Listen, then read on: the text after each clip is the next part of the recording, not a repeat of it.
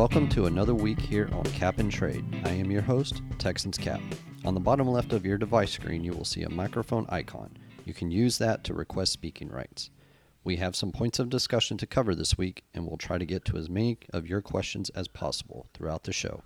As a reminder, this show is recorded and will be redistributed via the Cap and Trade podcast. Thank you again if you're a returning listener, and if you're new, welcome. With that, let's go.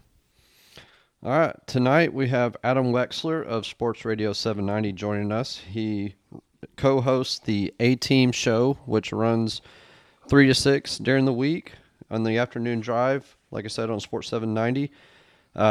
Adam, covers quite a bit of wide range of Houston sports and is very knowledgeable on many aspects of that, but I do seek his input, and he was one of the first people to welcome me with open arms at my first Texans training camp a few years back. So I invited Adam on to talk this week about the Texans and the win over the Tennessee Titans. And with that, Adam, how you doing tonight, man?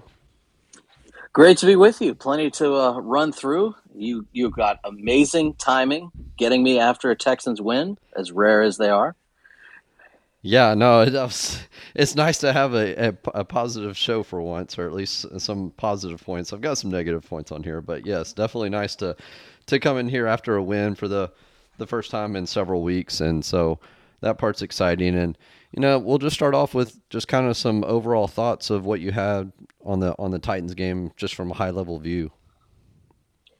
I mean, you play from in front, it changes everything.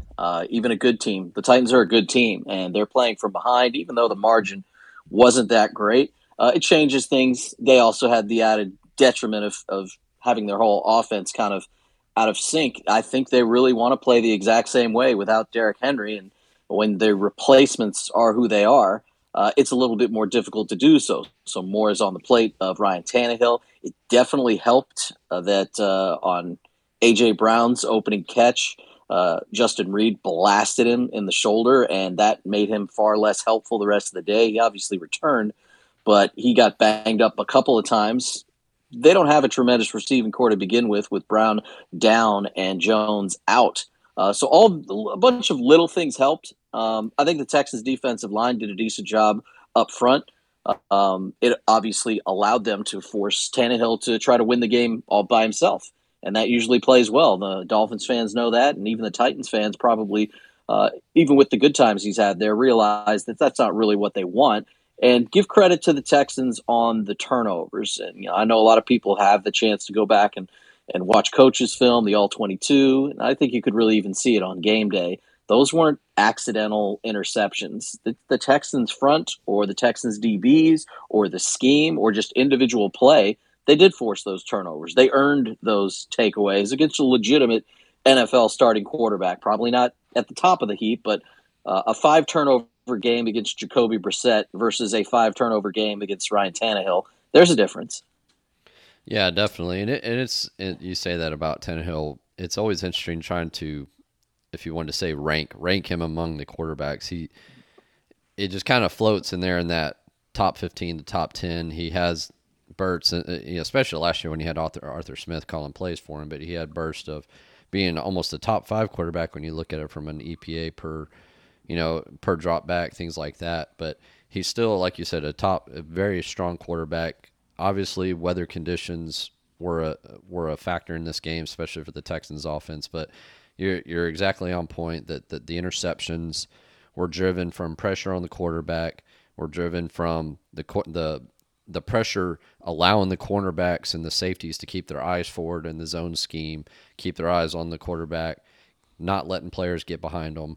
Like you said, the big shot to A.J. Brown looked like he got a stinger right up his arm early in the game with the big hit from Justin Reed, which his type of tackling drives me insane.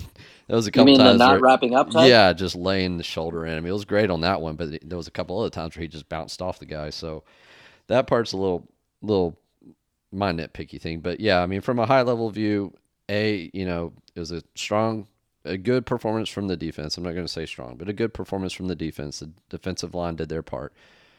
The offense was poor again. There's weather, like I said, weather conditions contributed, but And the third piece of this is we finally got through a game without any major coaching gaffes by Coach Culley. And that's, a welcome, because it got cumbersome every week. He's having to answer for some of these decisions that he was making. And, it's the first, one of the few times that he came out with the challenge flag. He did it twice. The Nico Collins one, I thought that was a worthy challenge. The Rex Burkhead spot, that was a bang bang kind of thing. But it was nice to finally get through a game without just, no WTF moments with Culley. And what are you doing? Why are you doing this? And then him having to come back and explain it the next morning. So that was a welcome surprise. And like I said, the defense was great, and that, comes out with a win. I mean, the offense, that's kind of where we'll start tonight. So the offense, it was rough.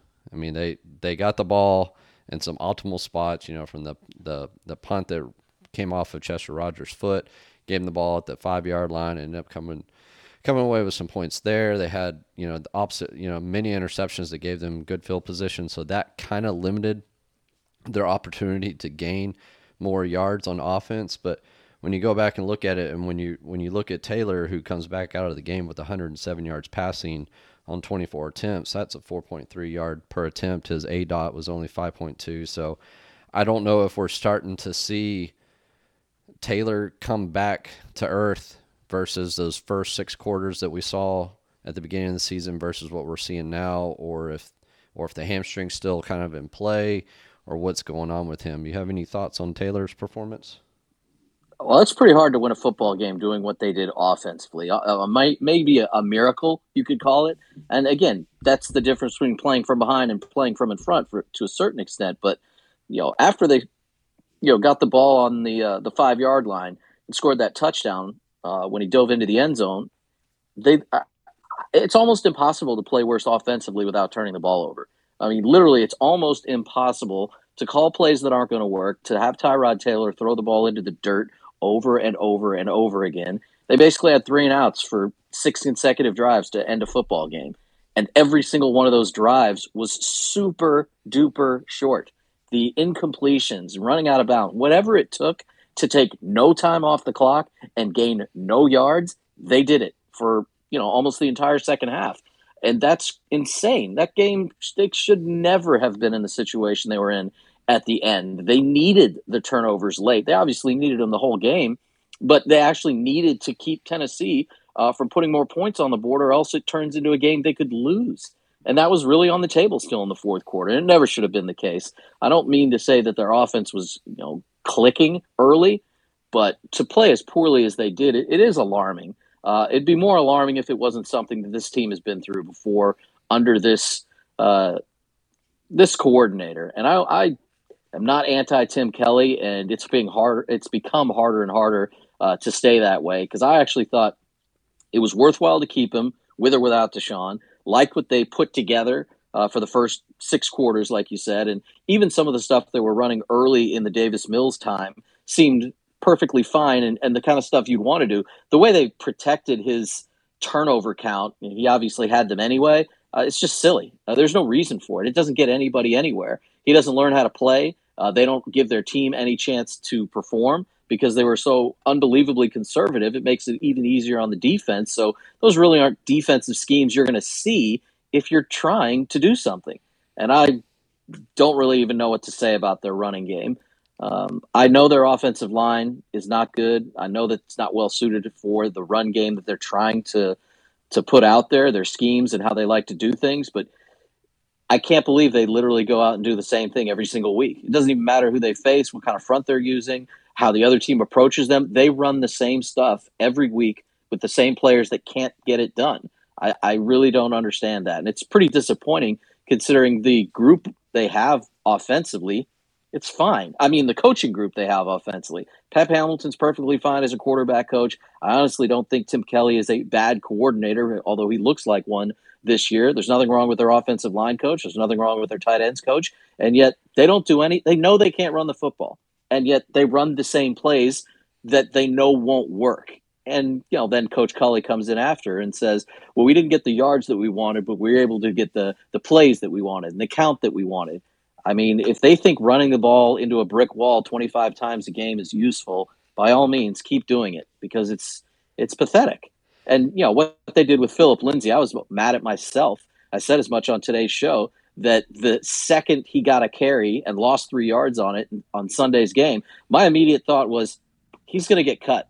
There's just pointless for him to give him carries. He barely sees snaps. He's the most unsuccessful running back in a running back room full of unsuccessful running backs. It's a waste of time for this veteran to be on this football team. And unfortunately, that whole position group this year, that's probably the biggest disappointment I would have if I was looking at the future of this team. Because you don't have to treat any year, even when it's a down year, like a total waste of time. But they did. They signed nothing but veterans. There's no young players in the backfield to give carries to. It's a total waste of time. Next year's backfield will include – I didn't drop. I'm silent on purpose. Yeah, no, I mean that one Philip Lindsay carry too.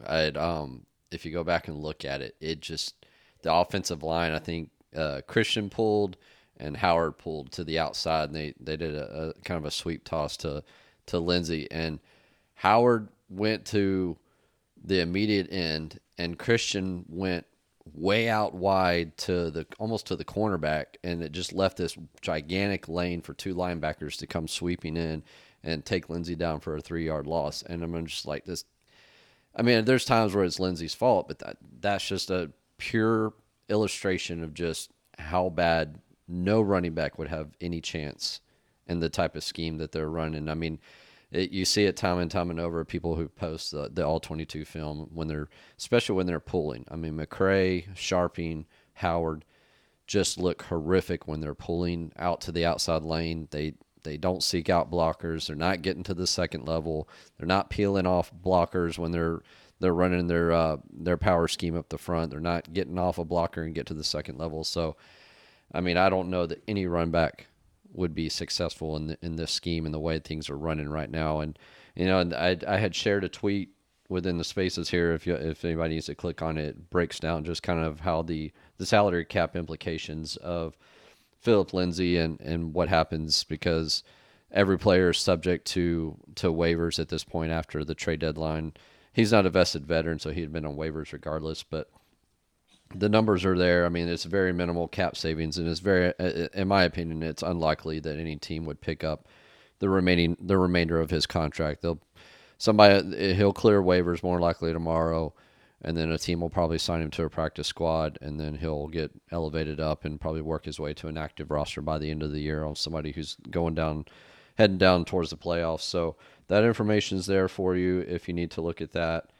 And with the whole running back lust that this city seems to have, early in the year it was Scotty Phillips. He was inactive, and then finally gets a little playing time, doesn't really show very much, then ends up injured.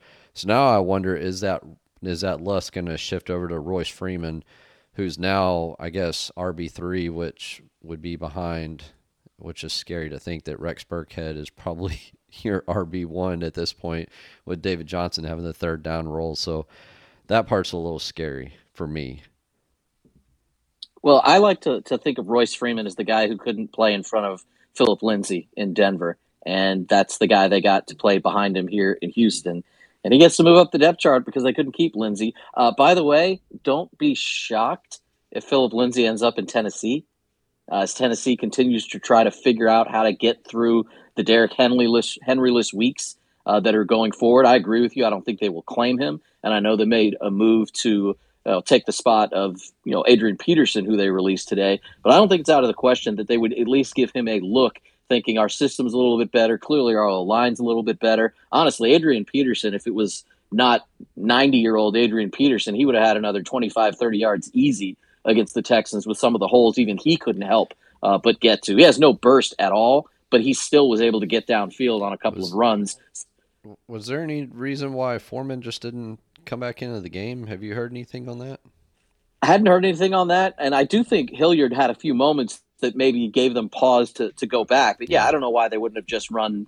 I mean, Hilliard and Foreman should have gotten a ton of looks, much more than they did. And they, again, knowing the Texans' offense was so inept, they really did abandon the run probably earlier than they needed to, knowing that Tannehill and the wet weather was probably not the idea that he was going to have more turnovers or some turnovers was way too prevalent. I was a little surprised that they did it that way. But yeah, I'm probably not like it seems like most people are on Twitter regarding Scottie Phillips.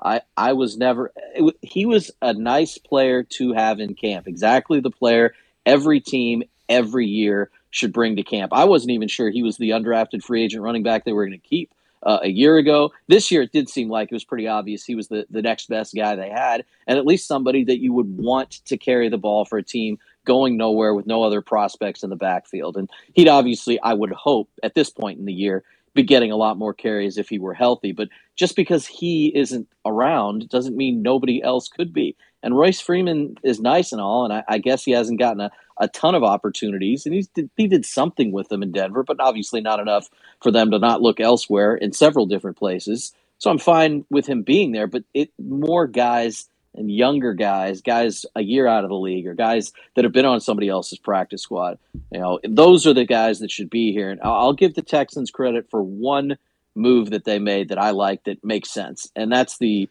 Jimmy Morrissey move. That's the perfect opportunity. You go steal a guy off a practice squad. He was a draftee this year. I don't know how the Raiders left him on the practice squad, considering their backup center is Nick Martin, of all people. He wasn't on their active roster because they wanted Nick Martin there, and now he's playing every snap for the Texans. You got to have more players like that. That makes sense. Your 44 guys or your 22 starters that are out there, they're not all going to be first, second, third round picks. You always have to find other guys that can be more than special teamers. I don't know if Morrissey's one of them or not, but those are the guys that should be playing, and they just don't have any. Yeah, and I think I had tweeted this a couple weeks ago that we're reaching the point of the season where Caserio needs to start snatching players off of practice squads before we get to the end of the season, and bringing them in and 2 or 3 game auditions to determine if it's somebody worth keeping around for 2022. I mean, the roster churn's got to continue for the back end of the roster. I mean, you have such a low amount of players under contract for 2022. You've got to start picking, like you said, like Jimmy Morrissey's the perfect example. It remains to be seen. I mean, he's a little bitty guy compared to the other offensive linemen, but it remains to be seen if he's something that's going to be worth keeping around for 2022. But yeah, I mean, that's exactly what we should be looking for, is for him to start signing those players from practice squads and turning it in the roster. So I wanted to kind of get your thoughts on, especially from your radio, from the radio the past week or so, or at least the last couple of days. Are you getting a sense that fans are happy with the team winning, or you think they're more like, or is it more split? Like some fans are just happy to get a win and it's nice to be positive, and then there's the ones that no, we need to be losing, we need draft pick, we need draft stock, things like that. So, and before you answer, Jalen, I see you got a request in, buddy. Just hang tight. We will get to your question here in a few minutes. But Adam, just kind of wanted to get a sense from what you're hearing on the radio from the listeners of, are the fans happy with the win? Or are they disappointed in the win? I think they're a little bit split, and I think they would be unhappy with the win if everybody knew who the number one pick in the draft was. And even though it's probably Kayvon Thibodeaux, I don't think that is what excites the fans. If it was John Quarterback, things would be very, very different. If everybody knew there was a franchise quarterback for the Texans to go take, they would be ticked off. They would be completely upset, knowing that the only opportunity for this team to get out of what they're in is to go find their next franchise quarterback.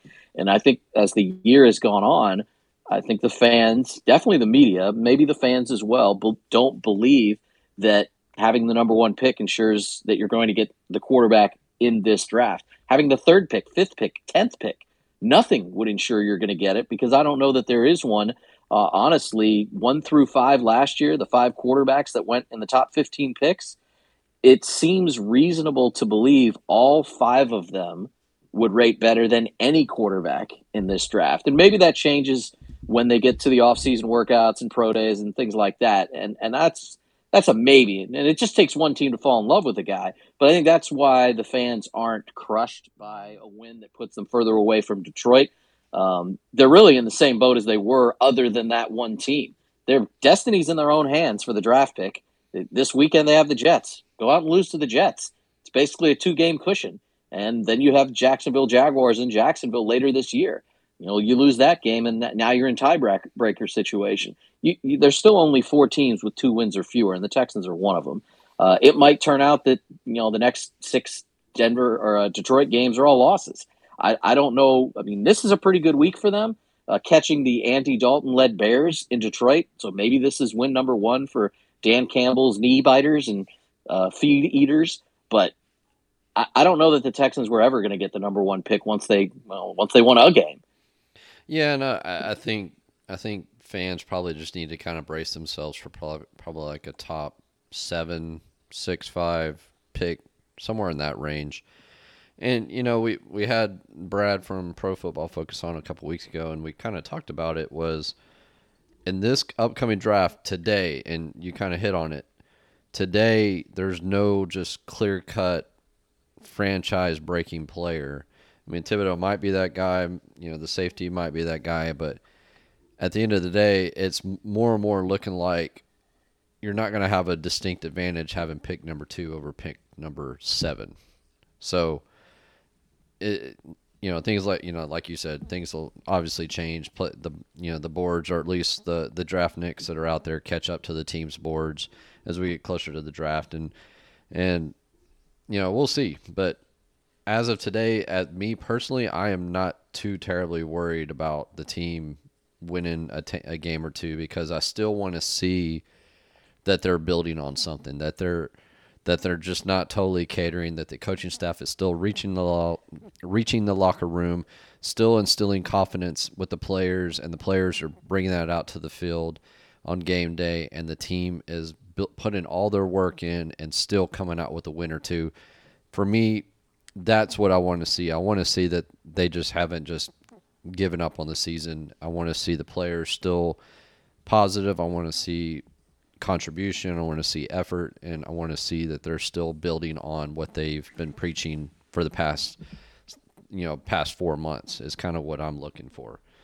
So we'll jump over here to a question. Jalen, let me get you some speaking rights.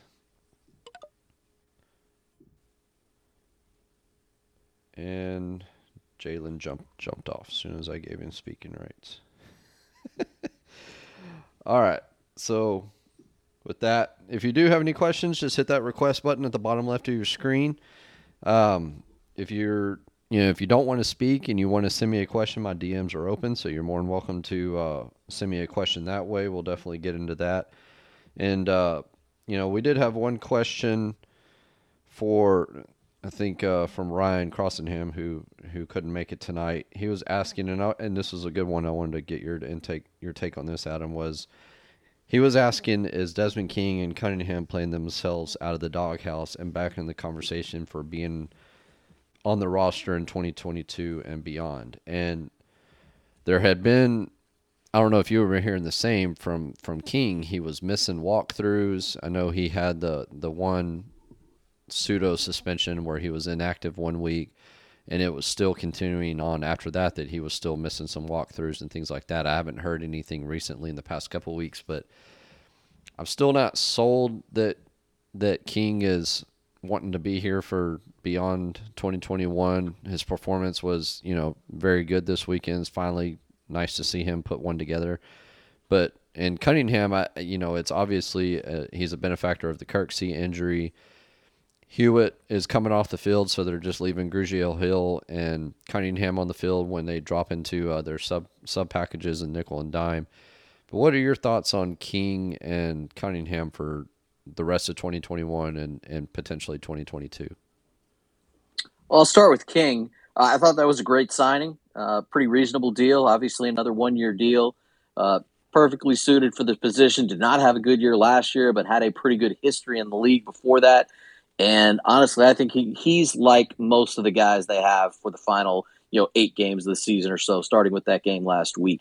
He's trying to get a contract to go play somewhere else. I would be shocked if he were back here in Houston. I mean, to make plays like he did this past week, if he could do that for another few weeks, have good showings, have a good, passer rating against when he's targeted, etc., he's going to play somewhere else. I don't know why the Texans would be interested in bringing him back. First of all, I know they need some veteran players, but they're going to go a similar route in my estimation, and just find different guys they think are better, locker room fits, etc. Again, I can't believe they don't have any young players to get on the field because they've signed a few, Jimmy Moreland and LeBlanc, and those guys have snap counts the same as you and I, which is unreal. I don't understand the Moreland thing. I've been waiting for him to see playing time, but I'll let you get back to it. Yeah, and then the couple of guys they signed right as the season was beginning, between the final cuts and opening day, Russell Douglas and the Holman kid from the Packers. It just I don't understand. I can't wrap my head around how little sense it makes. I expect them to make these decisions differently next year. I just don't understand why they treated this year the way they did. So in King's case, I expect him to be looking to make plays to help this team win games so he could go play his football elsewhere. And I think Zach Cunningham is definitely not in their future plans, but his contract is trade prohibitive. Anything that they can get from him, if they continue to see this kind of production, that obviously is fantastic for them, because I don't think they have interest in keeping him here. And I know they had a nice defensive game with him as the lead guy with Kirksey out, and his tackle count has gone back up again, and he did have some plays behind the line of scrimmage. He still can't cover. Not always the greatest asset to have in your linebackers, but the good ones, the ones who have contract like his, usually can both stop the run and cover to a certain degree, and he really has never shown the ability to do that. I definitely don't think he is highly regarded inside that facility. I don't think they dislike him or hate him, but I don't think they care one way or the other. Like, he's a cornerstone player, and a player with that type of contract, even though they weren't the ones, the GM wasn't the one to give it to him. Cal was there. It's on him too. I don't think they're tied to him like we've got this franchise caliber player, because I've never seen a player play like he did previously in his career, and they changed the defense, and this linebacker basically can't even get on the field. His snap counts were so insanely low while Kirksey was healthy. And to think this is the guy that should be the heart of your front seven outside on the back end, and he's not the guy who's calling the scheme. He's not the guy who's communicating with the DC. He's not even on the field. He's just not a part of their future plans. And I think if there was any interest in him and his contract was more manageable, it was a player they would have liked to have moved at this year's trade deadline. And I absolutely think they will be looking to move him during this offseason.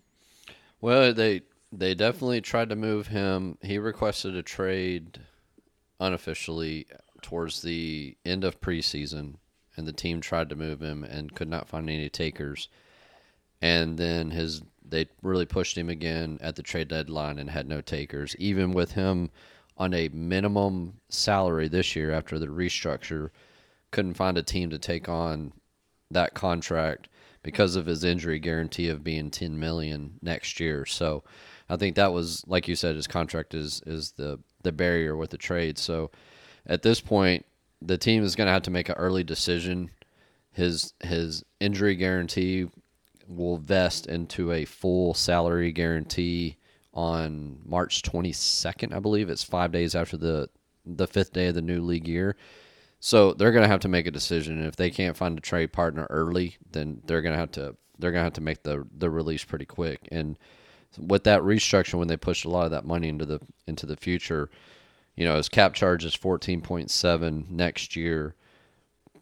And if they do a just straight out release before that vesting guarantee hits, it's going to be 12.8 dead money. So you're only looking at a 1.9 million cap savings. So it's strictly not much a cap savings. It's going to be more of a cash savings, saving 10.5 million just from a cash standpoint. And if y'all do look at overthecap.com, when you look at the player, the player pages, there's what we have as a OTC valuation tool, which it basically translates. We pull in PFF grades, and we have some other metrics that are included in that, and it produces a dollar figure. So just so and we try to compare that their dollar value, and it's an APY number compared to their contract, and Cunningham, his contract is 14.5 APY, and his valuation this year is $2.2 million. So right there, that should tell you he is playing up not even close to his contract, and that's something that, you know, when I play with the contract calculator and the cap calculator on OTC, which we had a new one released this week, Cunningham is one of the first ones that comes up from a release standpoint for me. And they're going, like I said, with that early vesting period, they're going to have to make a decision quickly. And we'll keep it on the defensive side. So, you know, like we talked about earlier, you know, in my opinion, the defense looked slightly above serviceable. They were pretty good. Certain players, you know, had some good days. Roy Lopez, Malik Collins, Jacob Martin, all were creating pressure, getting to the quarterback, and that's what contributed to a lot of those interceptions. But, you know, it's starting to, you know, first they had the Whitney Merciless release, and now Jenkins. Sounds like when Coley said it's going to be a few weeks, and when you hear a few weeks and we're still looking at it and it's a foot injury, that's never a good sign. And it's rare, you know, because they would Adam, correct me if I'm wrong, but usually they would come out and say if it's an ankle or not. But when they say foot, that just immediately to me says Liz Frank or something along those lines. So I feel like Jenkins is heading to IR probably sometime this week once they get a little more evaluation on it. So in your opinion, we saw Derek Rivers get elevated this week, and he put together a few good snaps, but is there any injury concerns from a depth perception on the defensive line? No, I don't think they're in too much trouble there. I think, you know, especially with what they have on the interior, they should be fine. All those guys are healthy and ready to go. Obviously, you mentioned Jenkins and the exit of Merciless, and those are among their ends. And, you know, I think they'll be able, you know, they definitely need Jonathan Grenard to come back, because otherwise now you've been talking about a third guy in a group where they had a ton of depth. It's almost a given that Rivers is going to have to be elevated again. I don't think there's any way around that. But if they're able to do that, and I think they would probably be able to manage. If Grenard is back and he's back, Jacob Martin, they probably can manage with that. It may be something to consider, a fifth player, but the way that they usually keep guys up and work their way through their front seven, I don't know that it's a much bigger issue than that. Jordan Jenkins is definitely going to IR. You know, when I'm not sure if the head coach realizes it's 3 weeks that you have to be on IR, and when you say he's going to be out a couple of weeks, yeah, you want. I joke that this is a question that I would have to ask, you know, the coach at some point, or the GM in the few times we see him. Do they not value the roster spots? Do they not value the 53-man roster? It's insane how they throw roster spots away, just completely unused. They've got 4 quarterbacks on the active roster every week. No. Driscoll's a tight end now. He's a tight end. They listed him as a quarterback on their ridiculous inactives. So I've already said I refuse to discuss that because I don't want to go overboard. But don't worry, it's not on my do that. Points. Good. You know, for them to just have 2 roster spots like that are not useful. They spent several weeks doing the same thing with Danny Amendola. Amendola missed 3 games with an injury.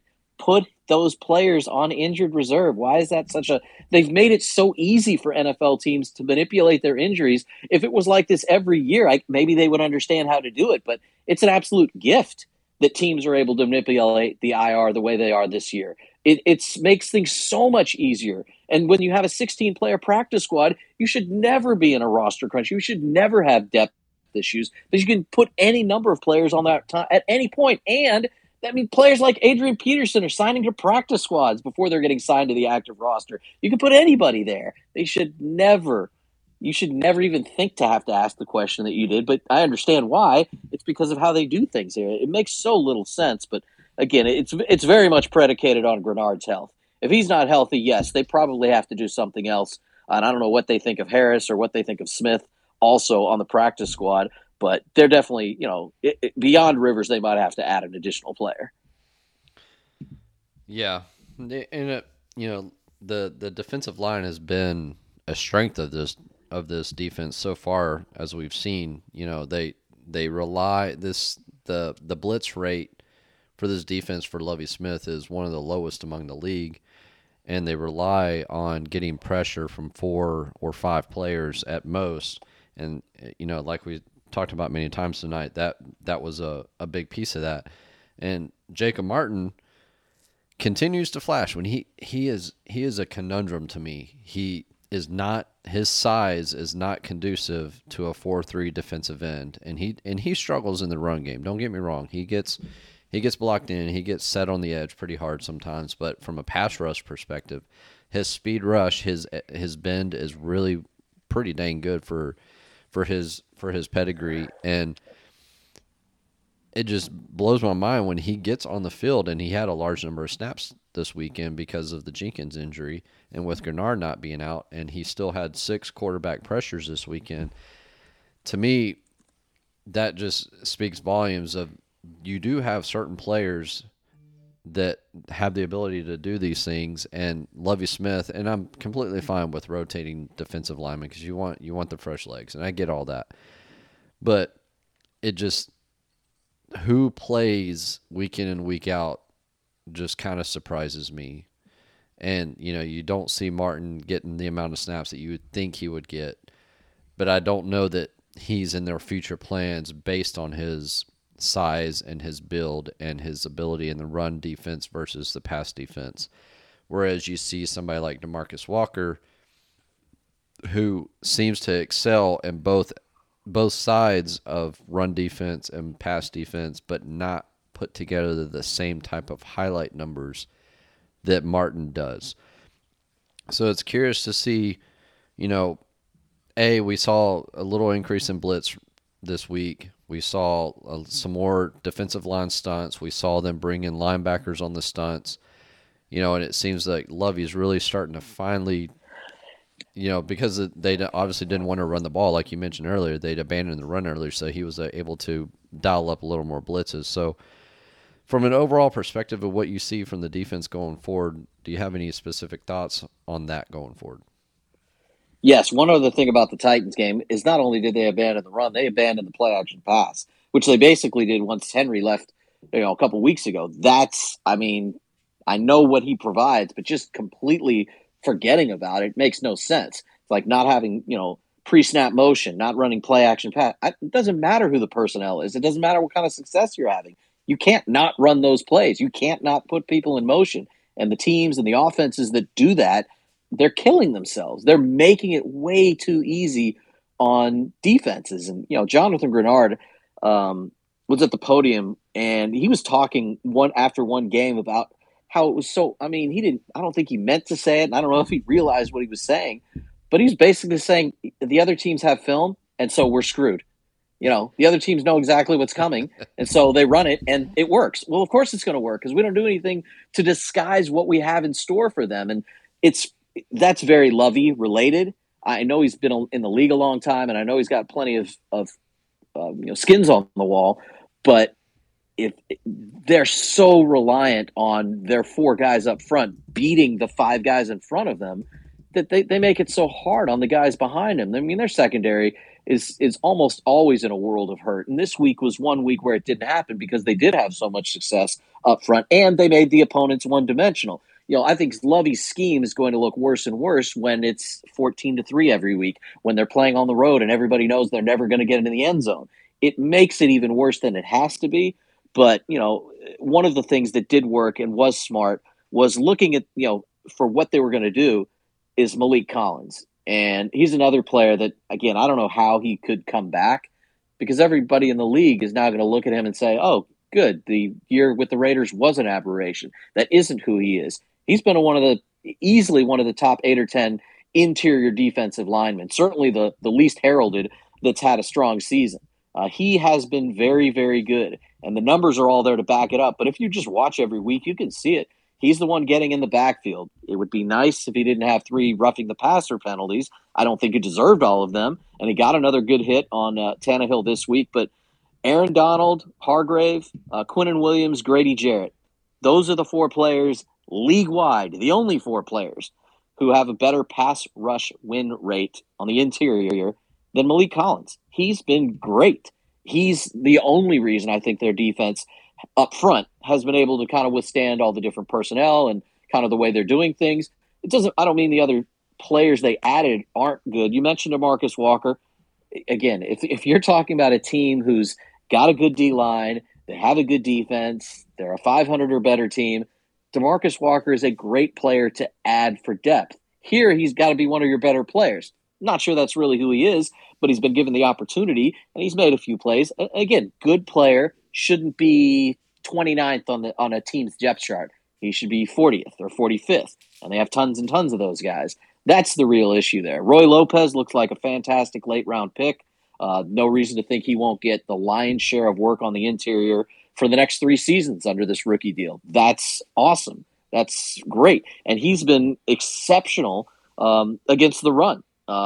He's 7th in the league in run stop win rate as a D tackle. In the entire league, this late round pick, that's how good he's been.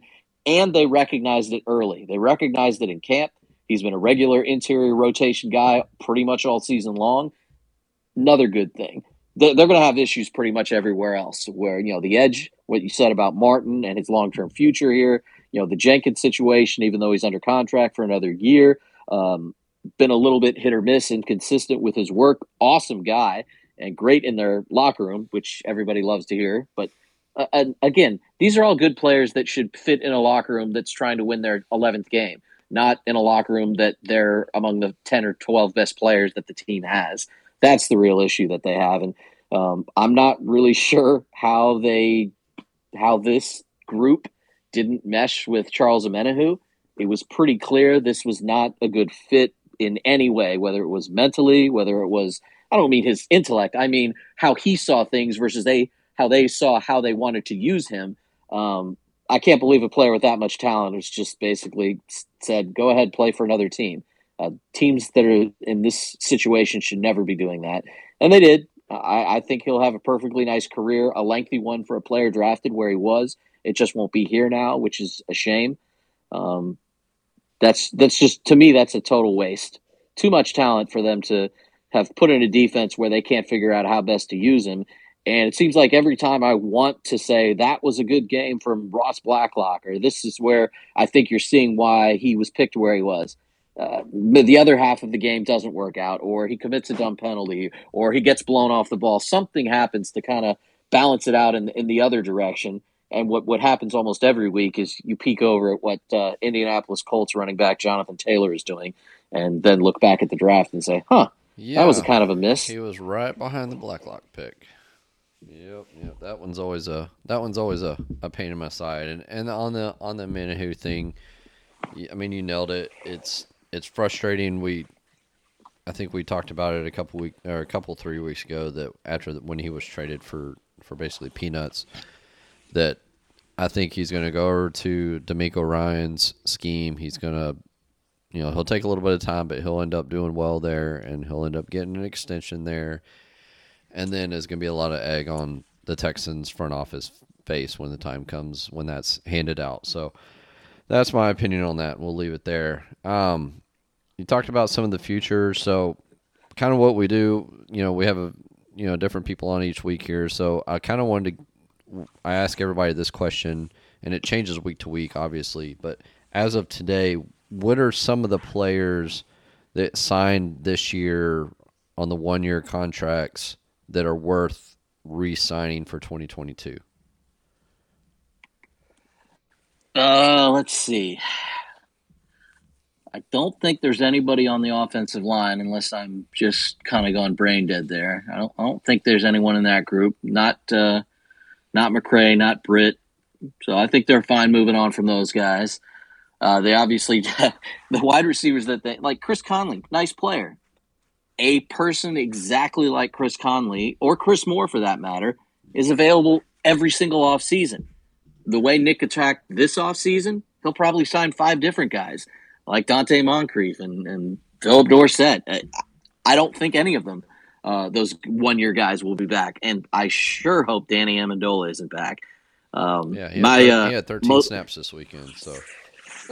I get mad at myself when I say it like this, but it makes me feel like it drives the point across the most. Here's what the Texans should have done with their slot receiver this offseason. Absolutely nothing. Kiki QT was on the roster. He was going into the last year of his rookie deal. Do nothing. Play him. He's your slot receiver. How hard was that? Instead, they sign Alex Erickson. They trade for Anthony Miller.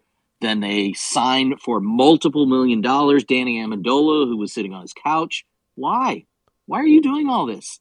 Just play the guy that's already under contract. That's exactly the same as every other guy you just ran through. I don't know why Cal McNair likes watching Nick Caserio burn his money up, but he certainly isn't against it because he's letting it happen over and over and over again. So I really don't understand that one either. So no wideouts. Tight end position is going to be completely turned over again. Pharaoh Brown is at least one answer to your question. Absolutely, positively. I think this guy is way underutilized. It would be nice if he hadn't had the injury the last couple of weeks. It would be nice after week 1 they realized this is a weapon. Let's use him.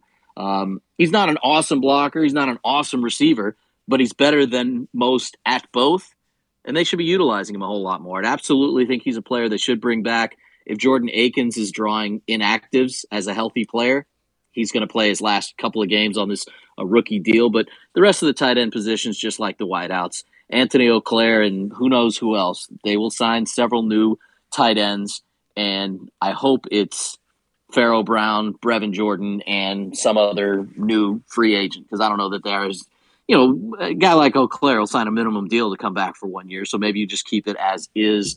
Beyond that, they should sign a veteran running back. They shouldn't have a single. There should probably be 0 carries in 2022 from anybody who carried the ball in 2021. Entirely new backfield, 100%. Sign a vet, draft a kid, get an undrafted free agent, then fill in the gaps. So nobody that they brought in. Remember, they did technically. Nick Caserio signed David Johnson because he restructured his deal, which was, again, stupid. Just let go. Take the dead hit this year, which wasn't even that much, and nobody cares about the 2021 cap anyway. But instead, he restructured the deal, brought him back, signed Ingram, he's gone, signed Lindsey, he's gone.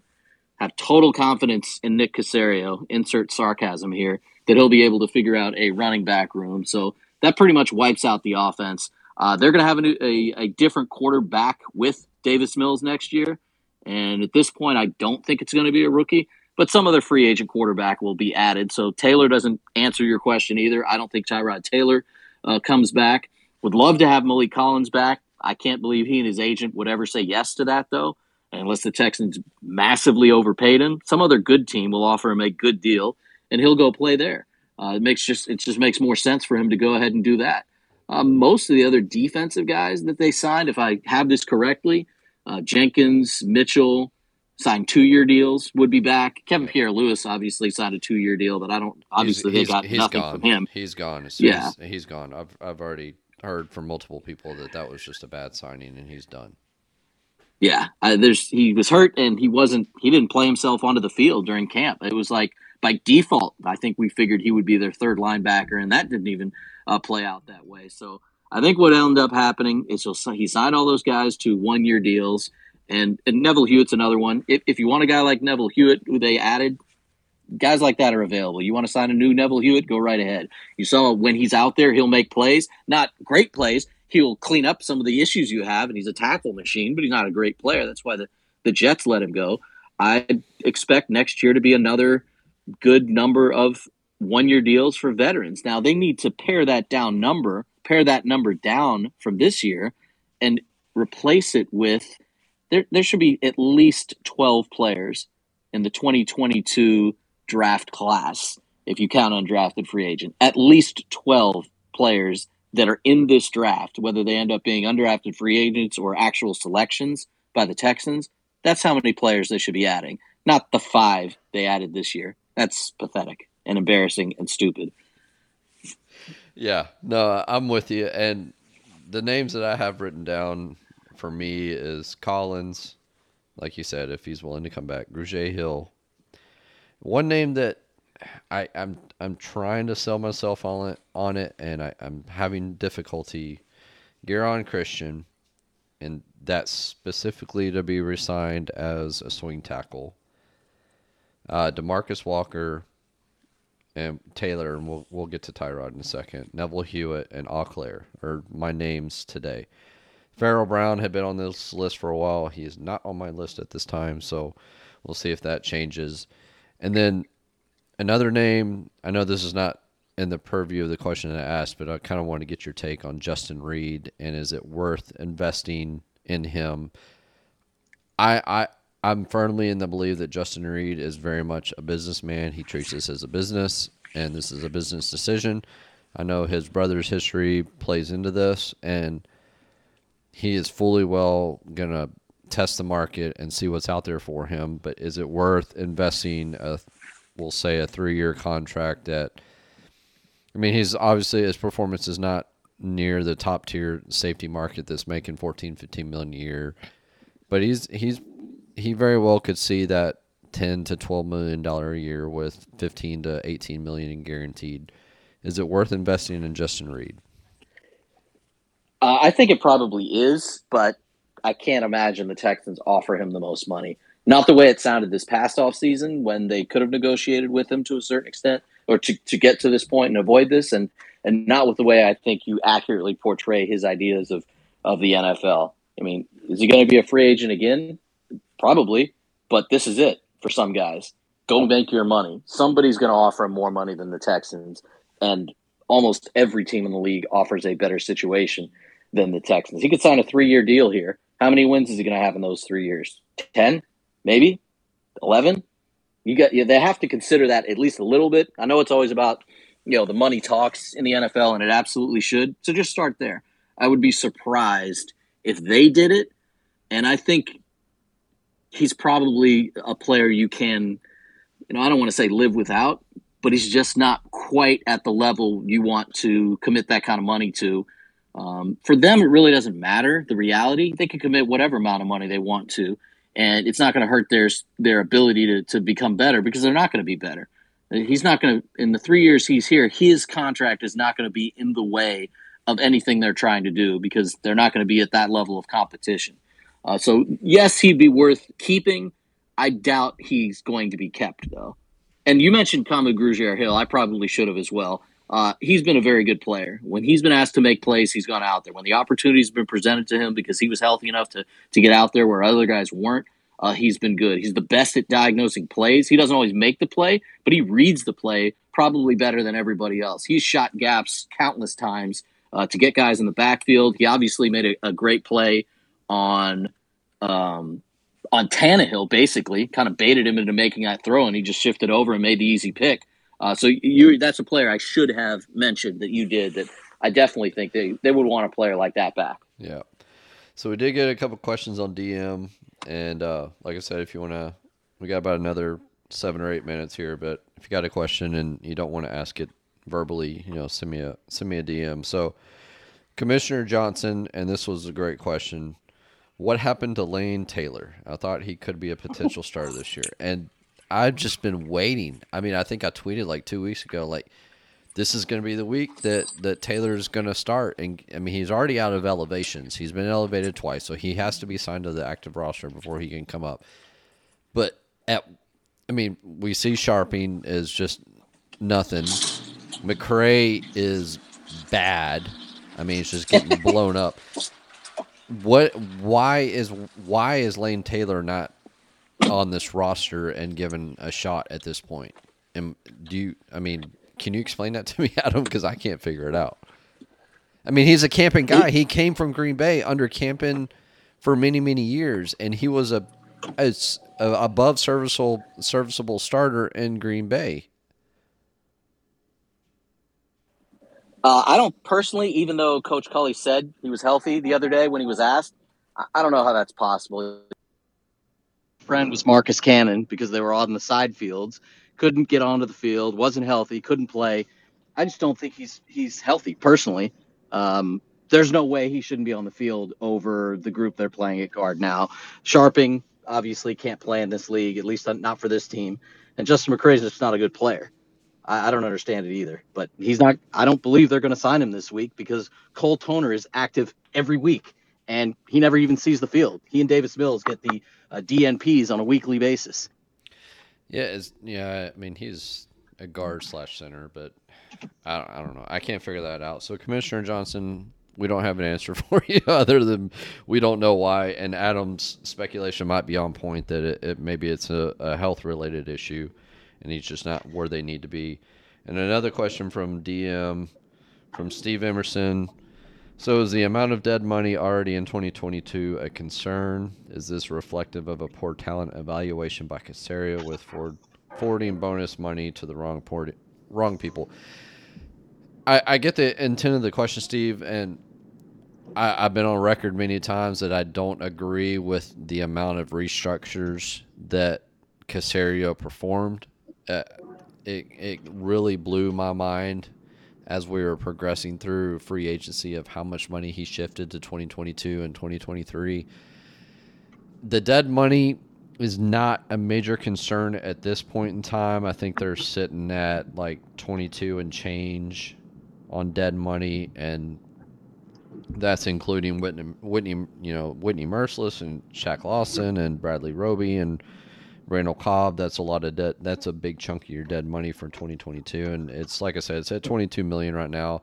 That number is going to go up as they make more releases. So I don't think. I mean, dead money is always a limiting factor, but it's not something that's going to hurt anything. You know, the cap floor is going to be, I think, 208 million for next year. So is it an evaluation issue by Caserio?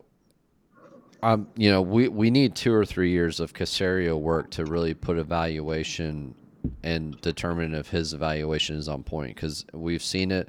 He's made multiple trades for day 3 picks that didn't turn out, like Miller, like the cornerback from Green Bay, Ryan Finley, who never even saw daylight and was released after a trade. So things like that, we're just going to have to wait to see how things come along from that point. We got a few more minutes, so I got 2 more questions for Adam before, actually 3, if we can get through them real quick, Adam. So Tytus Howard, his 5th-year option is due. I already have my answer on this. His 5th-year option is due by May of 2022. Under the new CBA, it would be fully guaranteed at the point of activating it versus the old way where it'd be guaranteed for injury only. Are you activating the 5th-year option on Howard even? Because the money is the same. It's based on his draft position, so it's not based on guard, tackle, things like that. But are you, right at this point, his 5th-year option would be worth $12.75 million in 2023.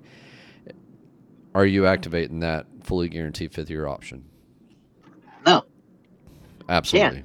That's absolutely. And if he, for some reason, just flipped it around and started playing well, the franchise tag for an offensive line is going to probably be around $17 million. So I'm with you on that. Next question. David Coley, is he back for 2022? Yes. Again, let's recognize what he was given and what he could possibly have done. He was given a veteran quarterback who had bad injury history, and he got hurt 6 quarters into his season. And then they gave him a 3rd-round pick to be a starting quarterback for more than half the season, with a team full of 1-year contract players that were all available in free agency to any team in the league and had nowhere else to go. There's no way they could win. But as we talked about at the onset of our conversation, you still can't make the mistakes. You're the head coach. You got to put your team in the best position to win. You got to know when to accept a penalty. You got to know when to give your team a chance to go for it on 4th down. These aren't even difficult decisions. What they did at the end of the game, not knowing whether to let them score or communicating with their defense on what to do when they were on defense out there against the Patriots, I guess that was. It's just, you got to do those things right. You don't have to be perfect, but you got to do those things correctly. He'll be back for another year, but I don't know how much longer it goes beyond that. I still don't think the roster will be particularly good, so I also don't think they will have him in a position where he can coach his way to wins, especially when their quarterback will be probably one of the 10 worst in the league again next year, no matter who it is. But he'll be back for a 2nd season, I'm sure. All right. And my last question is Laramie Tunsil going to take another snap for this team? I kept wanting to say yes. And I think the answer is still yes, unless they allow him to say he has a setback in a couple weeks. His timeline is he should be back. It'll take a little while to get some strength back. Yes. After that, there's nothing else holding him back. No reason his conditioning would not have been fine. It's an injury that should not have shelved him for the entire season. And I don't know how well that plays in a normal locker room, which I don't know that this one is, but you've got a guy who's watching everybody else go out there and play every week and give everything they have. And if he gets healthy and just doesn't come back for a guy who's under contract in the future, that probably isn't looked on very highly. And I don't know that he's a player that even wants to do that, to sit. I tend to believe he actually will be back. I don't know if I'm in the minority on that, but I do think he'll see the field again this year. I'm having trouble determining my answer on that one, but I do think he will be back for 2022. I don't think the team values him as a trade asset. I think they value him as a cornerstone type of foundation player. Whether Tunsil agrees with that, I don't know. What was that? Well, why do they do that? Does anybody else think he's one of the top tackles in the league? Certainly the metrics don't. No, he's gonna go into the player contract Hall of Fame with his ability based on he's a top 10 tackle who's paid like a top 3 tackle, and that's just a function of trading for him and having that much leverage. But I still think today, and I reserve the right to change my judgment, I think today he's still a piece that you're going to keep around for 2022. Probably correct. I would tend to agree, yes. All right. Again, you trade him because it's a money thing. There is no money thing. No matter, you mentioned the $22 million in dead money. So what? It's not, if it's preventing you from doing things, then it matters. Their dead money, while should never be that high, it should all have been in 2021, or almost all of it. The fact that Shaq Lawson has that amount of dead money on next year's cap is, again, an incredibly bad move by this GM. It's not going to impede them. It's not really in the way because of who they are and what they're capable of. They're not in the market for big money free agents to begin with, so it's really not in the way. It's not in the way of re-upping people or restructuring. It doesn't matter. But it's not it shouldn't be what it is. It's just not in the way. And that means you don't have to move Tunsil for money. You can absolutely afford to have him at that rate on your cap. Yeah, I've always said it, and people have trouble grasping this, is cap dollars is just an accounting function. Cash is king. If a team is not signing players, it's because there's a cash flow issue and not a cap issue. Teams can make cap dollars. Teams can flex money out, just like we saw this year. So if Tunsil's not around next year, I don't think it's more of a cultural locker room issue. I think it would be a cash issue. So we'll see what happens. And for that, we've reached our hour. We're an hour and 2 minutes. Adam, I really appreciate you taking some time for us. Like I said, folks, if you don't listen, Adam is on the afternoon drive on 790 Sports Radio. Is a great person that I talk to and lean on. He's got some very founded takes. He kind of reels me in sometimes on some of my things, and he's just a great person to follow on Twitter. And Adam, I appreciate the time. Hey, thanks for having me on here. And don't forget, you also do some very good things. If any of you guys ever are wondering what's cooking with the cap and where this money goes and what happens when it's before and after June 1st and everything like that, he's got you covered. I appreciate it. So, Adam, with that, we will call it a night. I think we hit 90% of my talking points tonight, which is a record. So that's pretty awesome. Nice efficiency number tonight. So thanks for everybody listening. I hope everybody has a great Thanksgiving holiday. Adam, be safe out there, and we will be back next week. And everyone have a great night. Thank you. See you guys.